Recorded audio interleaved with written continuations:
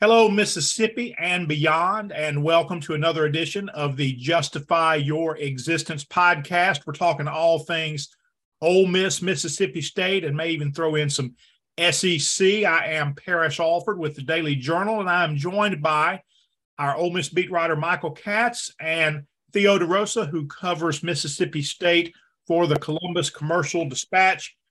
Guys, how are you?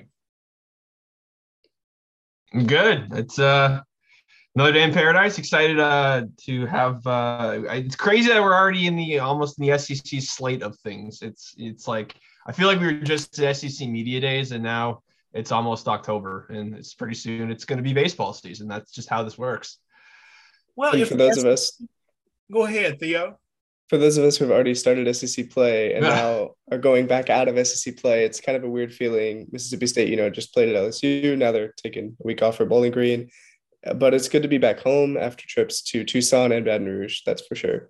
Yeah, it is good to be home a little bit. I know that coming home is a good feeling. Michael, you brought up baseball.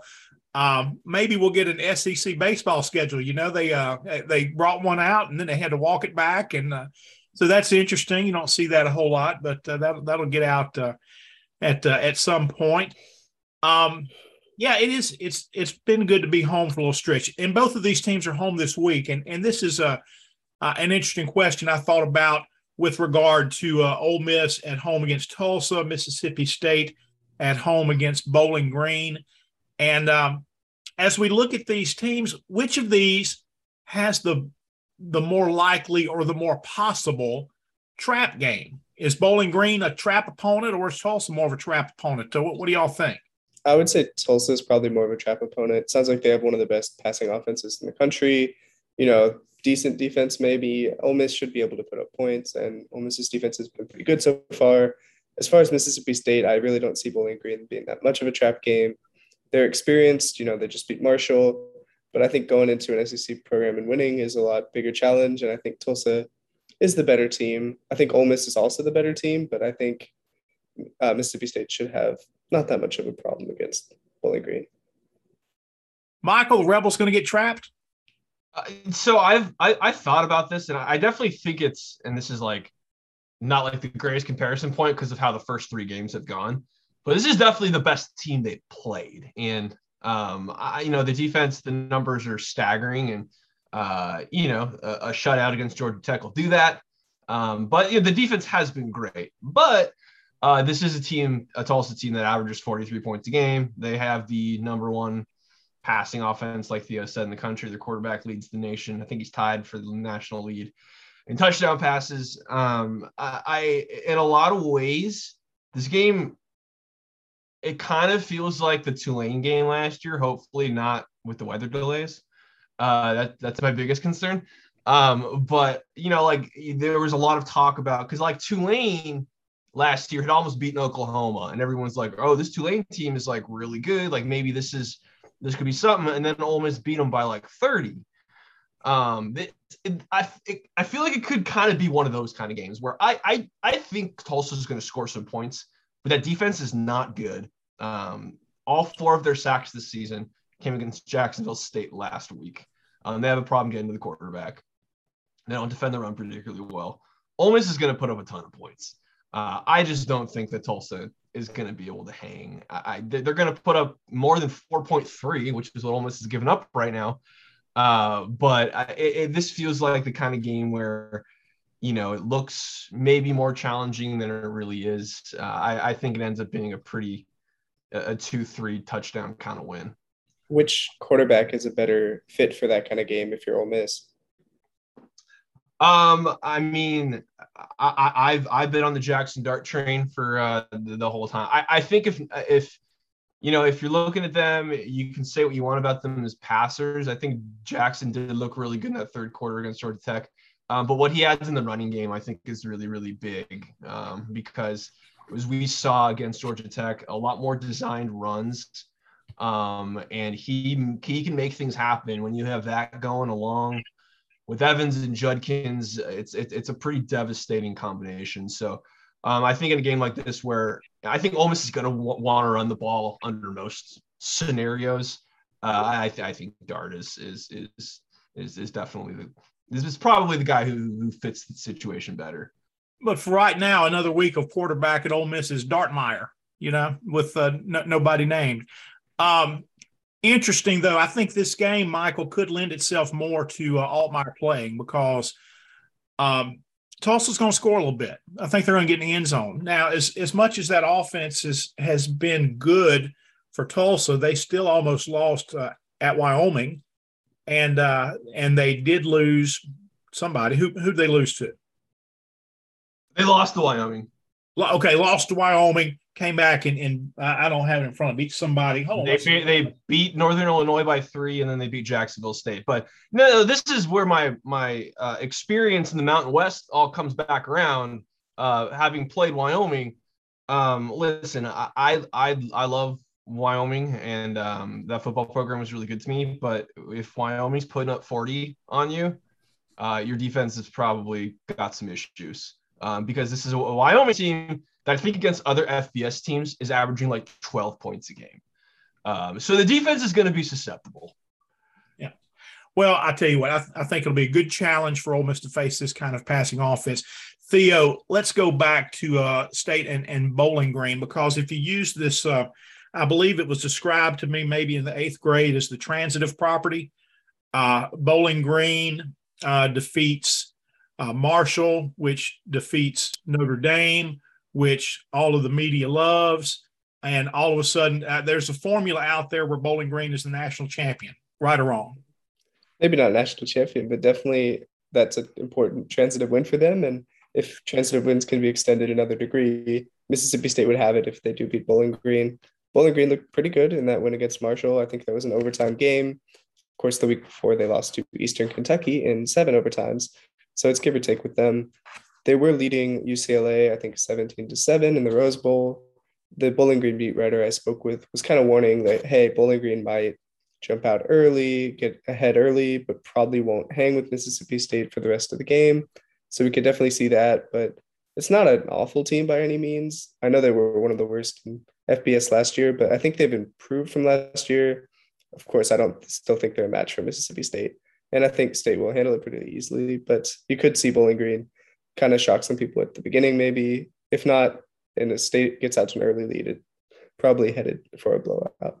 Yeah, offensive numbers are not good for this team. And when I think of trap games, as we were discussing, just the passing productivity that you see from Tulsa makes you think that it makes you respect. You should respect all opponents, but I think this will be the strongest non-conference team that Ole Miss has faced. And the passing game will be a big challenge. The Bowling Green game as a trap game, I think it's more about Mississippi State and their mindset coming off a disappointing loss at LSU. I mean, I've covered a lot of games in Baton Rouge, and I have seen Team Mississippi, whether that's been Ole Miss or Mississippi State, leave there with a nice win from time to time. Okay. It does happen, but I'm not sure that I ever went down to Baton Rouge for a game where the team that I was going down to cover before the game was thought by many to be the better team and should win. I mean, that part of Mississippi versus LSU was, I think, the first time. And that was the feeling. I mean, I think in reality, I think a lot of people considered that a toss-up game. But even to go down there to Baton Rouge and the game be considered a toss-up was a win, for Mississippi State, or Ole Miss most seasons. So it was a different LSU team. And I looked at that game, Theo, and as it was playing out, and I've gone back, there was just so much self-inflicted damage for State. It just felt like a win left on the table there.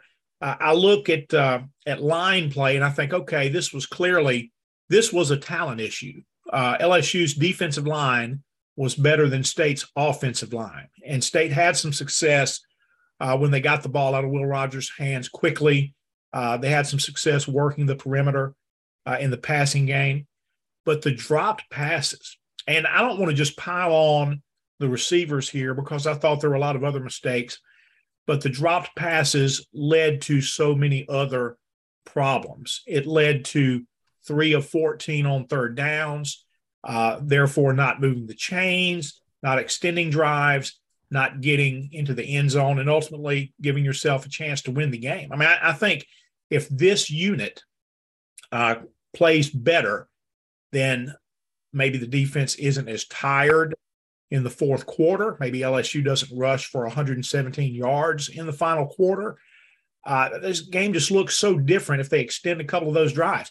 They had I think I counted 8 drives of 5 plays or fewer. What was your takeaway from State at LSU? I still think State might be the better team of those two. I know that might sound hard to reconcile with the loss, but I think, like you mentioned, there were so many self-inflicted wounds. Mississippi State had 1 drop in the first 2 games. They had 5 on Saturday. Robert Thomas had 2. Caleb Ducking had 1. Simeon Price had 1. And I think Rufus Harvey had 1. So you just kind of saw it come from running backs, outside receivers, inside receivers, everybody. And those piled up. They had 2 drops on 2 different possessions each. So 2 and 2. I mean, right there, that's enough to kind of sink 2 second half drives when they're either trying to build the lead or trying to come back. You had the muffed punt by Austin Williams as well. Just a cacophony of mistakes and just enough to really change the outcome of that game. And I still think, like I said, State's the superior team on a neutral field, but I don't know. I don't know if they can be trusted not to make all those mistakes again.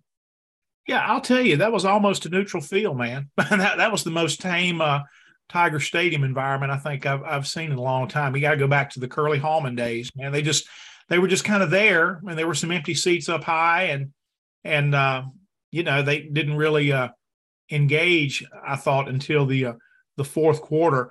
Michael, this Georgia Tech game for Ole Miss, I thought it looked like a lot of fun for Ole Miss fans that made the trip. A lot of sunshine and a lot of early touchdowns and defense playing well and all of those things, but did you get to really learn anything about the quarterbacks in that game? I mean, obviously, Lane didn't land on a starter.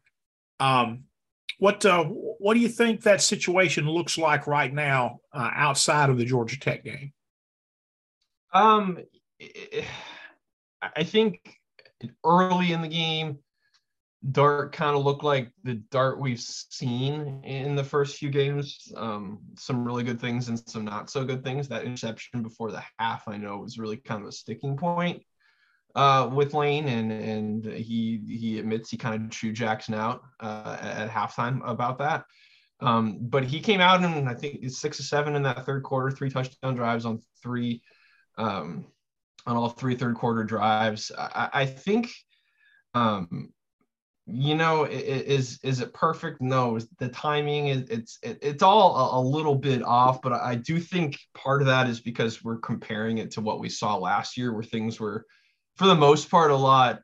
It was a lot more of a well-oiled machine. Obviously, there were times last year with Matt Corral and all those injuries and stuff that didn't look like the well-oiled machine that maybe did earlier in the year. But I think I would be really surprised if it ultimately doesn't end up being Jackson, just because, other than the Central Arkansas game, Luke's only thrown like 4 passes. It was like 2 against Troy, and then I think like 1 or 2 last week. And I know obviously part of that is circumstance and all that sort of stuff, but I don't know if this was as wide open as it may have been, or may have been at one point. You would think that Luke would be getting more opportunities in some of those games. And of course, could be totally wrong. Maybe Luke starts this game and plays the whole game. Who knows? But just from what we've seen so far, I'd be surprised if it wasn't Jackson Dart, and just all the things that he can do with his legs and his deep ball throwing. Is he a work in progress? Yes, but he's really talented, and the offense is going at a pretty high level. I mean, I know the opponents aren't great, but 43 points a game is 43 points a game. He's getting it done for the most part. Well, I'm like you now. If you're going to be a running offense, then I think a running offense is at its best if your quarterback can be part of that, needs to be part of that. Not all the time. And sometimes Sometimes Matt Corral was too aggressive. Sometimes Saturday Jackson Dart was too aggressive. But your quarterback needs to have that ability. It's an odd fit, I think, as we watch these games begin to play out. It's an odd fit if you have this dominant running team, but your quarterback really isn't a threat to do that, and everybody knows it. That's going to be odd. That's going to work against Altmaier here in this competition long term. And I don't know how much longer it's going to go on, because eventually, I think you're going to have to commit more to Dart. We don't know what kind of practice reps he's getting. Maybe that commitment's being made there right now. But I think you're going to have to see that in public and in the game, and build his confidence and really, really get the team behind him. Interesting that we've gone this far into the season. Yeah, the games really are beginning to roll off quickly, and we're still having this quarterback conversation at Ole Miss. Rebels ran the ball 77% of the time against Georgia Tech. I don't think that is sustainable. Theo, Mississippi State, how do you think they respond? Do you think they come out and play clean and efficient against Bowling Green? Do you think they respond to the challenge of basically being called soft by their head coach? I believe the word was fragile. What type of team do you think we see emotionally? I think they'll be clean. I think it's a Bowling Green team that's going to give them not as much reason as LSU did not to be. I think they're talented enough, certainly, to have a clean game, get out to an early lead, kind of put Bowling Green away, especially at home, playing at home for the first time in 3 weeks. I think they're going to need to do that just in order to get the crowd back into the, erase kind of the doubts they had maybe after that LSU game, at least for now. I think if they can get out to an early lead, I think they'll have no trouble playing clean football. And even if they're a little sloppy, I think it would take a lot for them to be sloppy enough to actually go out and lose. So whether or not I think they'll play clean is interesting. You mentioned Leach calling them fragile. This is a pretty good test to see if he was right. And fragile is really a strange way to be, a strange place for this team right now. I know that Mike Leach gets hung up on we're not old. We're experienced, but we're not old. And I can't go down that road there with Mike, because you're experienced. And from experience should come confidence, and from confidence, a strength in your mentality, something the opposite of fragile. But they really did not respond well to adversity at LSU, again, in an environment that I thought was pretty tame, as LSU games in Baton Rouge often go. It's interesting. What position do you think might take the greatest step forward this week? I think wide receivers after all the drops. I know one of those was a running back, but I still think Leach has called for more consistency and more physicality with the wide receivers, especially when they're dropping passes like that. I think he said after this game, the Arizona game, he hasn't really seen that yet. And I think that's a place where Mississippi State has the talent to be able to have that physicality and that consistency, which of course is Mike Leach's maybe favorite word right now, consistency. I think, Rara Thomas is pretty raw, of course, as a sophomore, but he's their leading receiver. Caleb Ducking also kind of new to catching passes and playing, starting. They have, Williams and Jaden Wally, who haven't been used as much. They're trying to get Tulu Griffin on the field more. I think wide receiver could be a place where Mississippi State can step up, especially against a Bowling Green team that allows something like 340 yards a game passing. They were hurt against Eastern Kentucky. Marshall didn't really throw the football as much, but I think Mississippi State can exploit that matchup with Bowling Green's passing defense.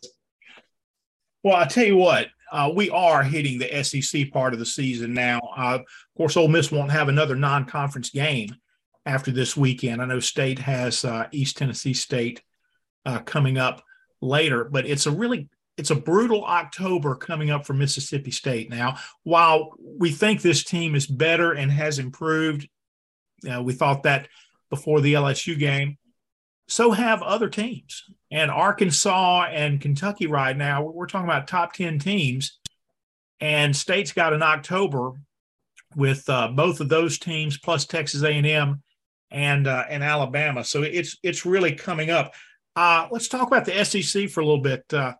What has surprised you guys? I don't think anybody is surprised that Georgia is winning football games, but maybe surprised at how dominant they have looked. What do y'all think? I am surprised. They did lose a lot, and to see them just go out and manhandle Oregon 49-3 in that first game and keep it rolling, even on the road at South Carolina, I think that was huge for them. Just being able to show that their offense is much improved from last year, I think, if not just the same. And maybe the defense lost a step, but they're still, I think they've allowed 3 points, 7 points, 10 points this year, something like that. And they lost so much of the defense. And like, players that you thought, or at least were described as almost generational talents last year along that defensive line. Stetson Bennett, I think a lot of people know his story, former walk-on and all that. Now he's being mentioned not only as a program quarterback, but as a possible Heisman contender. Michael, what are your takeaways, man? I see you're sticking with Auburn. You're not, you didn't get bothered that they let you down against Penn State. What are your early takeaways from the conference?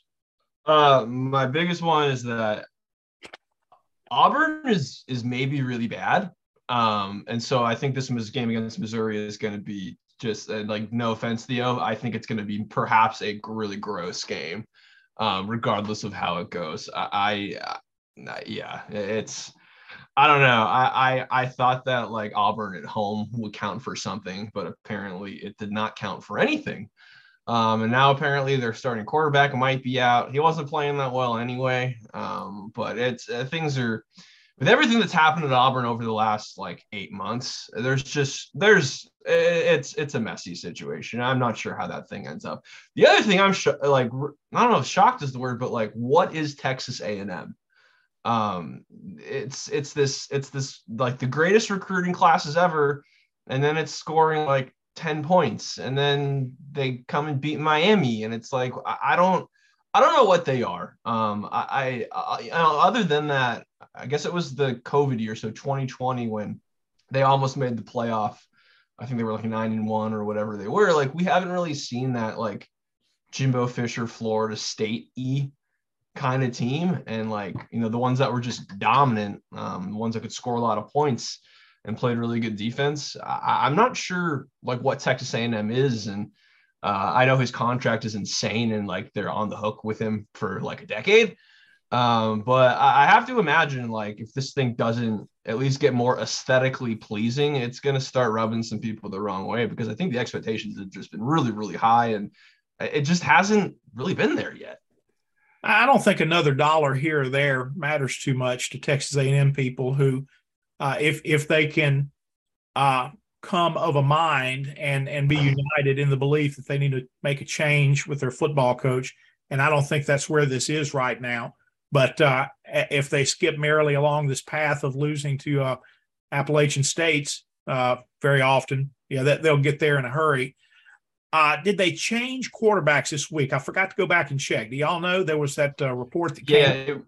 It was, I think Max Johnson started last week in that game against Miami. He's obviously the former LSU quarterback. It is always entertaining to see I remember him 3 different schools ago. That's just kind of where we are now, because everybody can play everywhere, and everybody, a lot of people tend to play it at multiple schools. But yeah, I believe it's still Max Johnson. Well, JT Daniels is the poster child for the freedom of movement in college football these days. I saw. Have I ever told you guys that I covered him when he was in Pop Warner? I interviewed him when he was in 7th grade. He had just won the Pee Wee Super Bowl, which apparently is a thing. And I met with him and his dad out in Southern California, and I was he said, "I'm going to leave this Pop Warner, and I'm going to play at USC, Georgia, and West Virginia." Yeah, I don't know if that was the plan quite then, but it is just really funny to think back that that was I was interviewing middle schoolers back in the day. Well, it happens. I think we've all been there. In this day and age, though, man, it's almost like you want to ask high school kids, okay, who are you signing with, and then what's your transfer plan? What's going to be your second school? because we see so much of that right now, freedom of movement and everything. Auburn has been not a surprise, but just it's different. It's different to see Auburn not competitive in a game like that against Penn State, and it will be, as Michael says, I think not high quality football there against Missouri. No offense, Theo, but anyway, tell me, Theo, tell me about Missouri, man. Are they better? This is Eli Drinkwitz's third year. No, they do not look better. They should have beaten Abilene Christian and FCS team by more than they did, which was, 34-17. I mean, you got to win by more than that. Lost at Kansas State by 28. They're just not very good. And I was going to say, in 2015, my freshman year, I watched them go on the road against Georgia. They returned an interception to the one on the very first drive, and they settled for a field goal. They lost 9-6. I'm expecting that kind of game against Auburn this week. Well, I'll tell you, I have enjoyed my few trips to Missouri. I like that stadium; it's different. I like the open end zone. I think it's nice when they pack people in that grassy area there, and it's different design, man. That bigger side, the home side is. It seems so vertical as opposed to that vertical and slight, how you slightly move farther from the playing field. Interesting. It's an interesting design, and I have enjoyed my trips there. So anyway, State and Ole Miss both getting about to really crank up here in SEC play. I know October doesn't look quite as daunting for Ole Miss with Vanderbilt on the schedule coming up. But man, that October for Mississippi State, we're talking Texas A&M, which we still don't know about. They're going to have talent, so you have to approach it from that perspective. Then Arkansas, both those games in Starkville. Then they go to Kentucky, and then they finish October with Alabama. So if there was going to be a big season for Mississippi State, they were going to have to navigate that path. And that's still the case. But the prospect of navigating that path and this team coming out big season, 9 wins, that's a lot more difficult now. So. Definitely. Yeah. I think, if you can win 2 of those 4 October games, you'll be pretty happy. I know that means 2 more losses to the schedule, but if State can beat, 2 of A&M, Arkansas, Kentucky, and Alabama, maybe just the first 3, I don't think they're beating Alabama, but that's a pretty good October given the schedule. I tell you what, I don't think they're going to beat Alabama, but what I want to see is can Ole Miss and Mississippi State get closer to Alabama, be more competitive in that game. I know. Get your popcorn ready. Yeah, get your popcorn ready. I know there was hype for that Ole Miss game, but man, it just they took the air out of that fast in Tuscaloosa, and then the State game, 49-9. Can these? It's kind of like the mark of are these programs really better? Can they be competitive in that game? Can they threaten? Can they threaten Alabama? And we'll see. Maybe Alabama commits a lot of penalties. Yeah, maybe so. Maybe it's not the same Alabama team. It didn't look that way against Texas. Folks, that'll wrap us up for this edition of Justify Your Existence, where we talk Ole Miss, Mississippi State, and the SEC. For Michael Katz and Theo DeRosa, I am Parrish Alford. Come and join us next week.